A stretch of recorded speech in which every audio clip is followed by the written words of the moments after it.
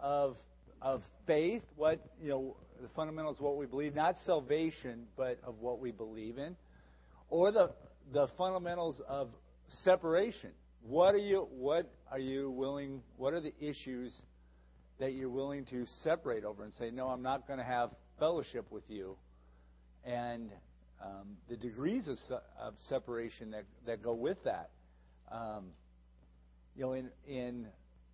As we've been studying Baptist history, there were people who separated over, when I say separated to death over baptism, over the mode of baptism and the age of baptism, and whether you're baptized as an infant or baptized only after being a believing adult.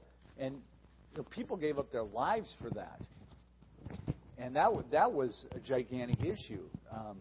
We don't see that as the... I'm not saying we shouldn't see it as the issue today, but we don't see that as an issue today, where we separate from other Christians over that issue, whereas we would over some other issues. And so which are we going to talk about today? And we kind of settled on of the faith. What are the fundamentals of our individual faiths?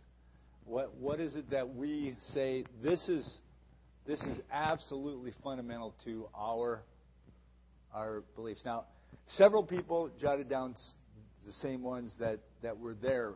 They're still very important. And the one that was the number one on the hit parade back in the original Niagara Bible Conference was also number one here, the inerrancy of the Scriptures. And I think you have to start with that because everything else is built upon that. And our first distinctive as Baptists is that the Bible is our only rule for authority and practice. And if that isn't without error, then we're done. But I think in our day today, it takes on perhaps a little different bent than it did back in the Niagara Bible Conference day, in the aspect that we are living in a postmodern society. They were battling modernism, and that's why they came to that position that they were at. And modernism basically said truth exists, and by human reasoning, we determine what that truth is. Now today, in postmodernism, it dismisses the possibility that you can be sure of anything that is settled and known as truth. It's really, our society embraces a rejection of absolute truth. Different than years ago. Years ago it was, yes, there's truth, and science and human reasoning will reveal it to us. Now it is, well, what's true for you is true for you, but it may not be true for me. And so the authority of Scripture, the inerrancy of Scripture, is foundational with this.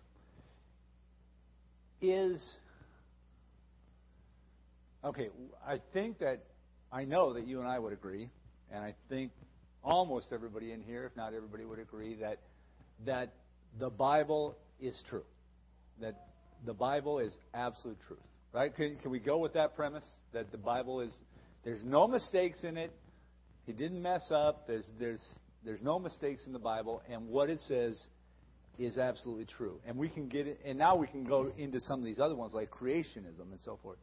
But is there absolute truth beyond the Bible? If there's things that the Bible does not address, then should there be absolute truth? I mean, I can give a ridiculous example of being a Dallas Cowboy fan. Okay, I think that's absolute false. Is what that is. Okay, but Jason might disagree with me that I mean. Okay, you asked the question, and let's see. Are there absolute truths outside of Scripture?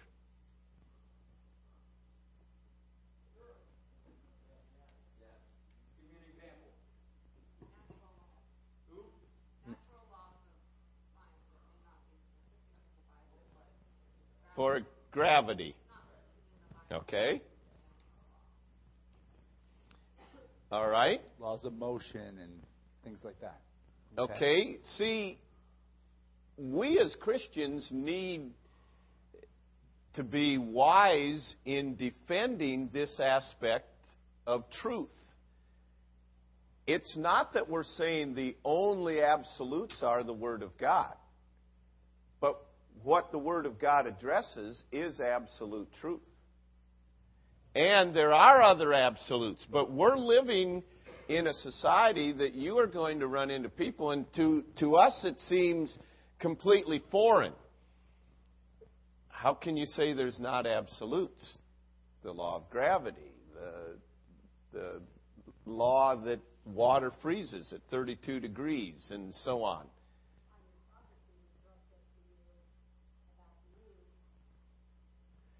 She was talking to Jeannie Leonard, and it was, I don't believe that the moon exists. I think it's just, you imagine that that's there. And this is if I said the girl's name, Mark would know her, and she's a bright student. But she's buying into the Eastern religions, the mysticism and things, and it's much more real than we'd like to imagine. But this inerrancy of Scripture comes back. Does Scripture speak authoritatively on issues?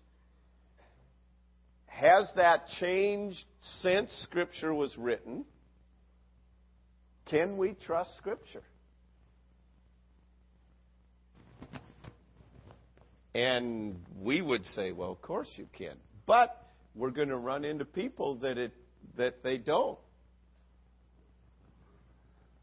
The concept of the Trinity was mentioned on a couple. And not only is the word Trinity not anywhere in the Bible, but it's also the concept of the Trinity is several steps. I mean, you got to take, the Bible says this, the Bible says this, the Bible says this. Therefore, by logic, we put together the concept of the Trinity. There are groups out there who would say Jesus was absolutely the Son of God, but being the Son of God does not make you God.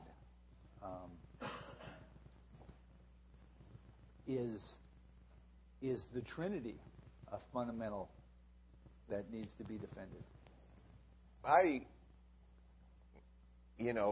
It's not like we're going to be able to say, yes, this is true, but no, that's not a fundamental. But if the deity of Christ, if Jesus isn't God, then our faith is completely in vain. If Jesus didn't rise from the dead, our faith is in vain. If he isn't God, he is a liar or he's a lunatic. Because he told people, you've seen me, you've seen the Father. The Father and I are one. So either he was a mental case that was imagining he was Napoleon or Caesar or whatever, as you'd go to, or he was an outright liar. So, there are many issues that... I know somebody out there is thinking this because I'm thinking it and I have a normal. But you have people who say, I have the president's ear. They don't literally have the president's ear. They have if you've talked to me, you've talked to my dad. Well, do you have the authority to do this? Hey, if you've talked to me, you've talked to my dad. In other words, it's taken care of. You don't need to worry about it. I've got it taken care of. I'm not saying that I'm my dad. Well, and there are many, many other illustrations from creation. He created man in our image. It's an aspect reference to the Trinity, but we can go into a study on the Trinity at another time. All right. Probably the next biggest one on here was creationism. And at the time of the Niagara Conference, it's interesting that they included the virgin birth. People were, I don't so sure about a virgin birth, but apparently creation wasn't an issue. Now today, I would venture a guess, I think I've said this before, that there are many more people who believe the virgin birth than believe in a literal 6-day creation of the earth and everything in it. The vast majority of Roman Catholics that I know believe in the virgin birth, but don't believe in creationism. They might believe in intelligent design, that God was behind the whole thing, but not that God did it in 7 days. Why do you think creationism is a fundamental? Were you able to download that? Jay, did you find that? No. Okay.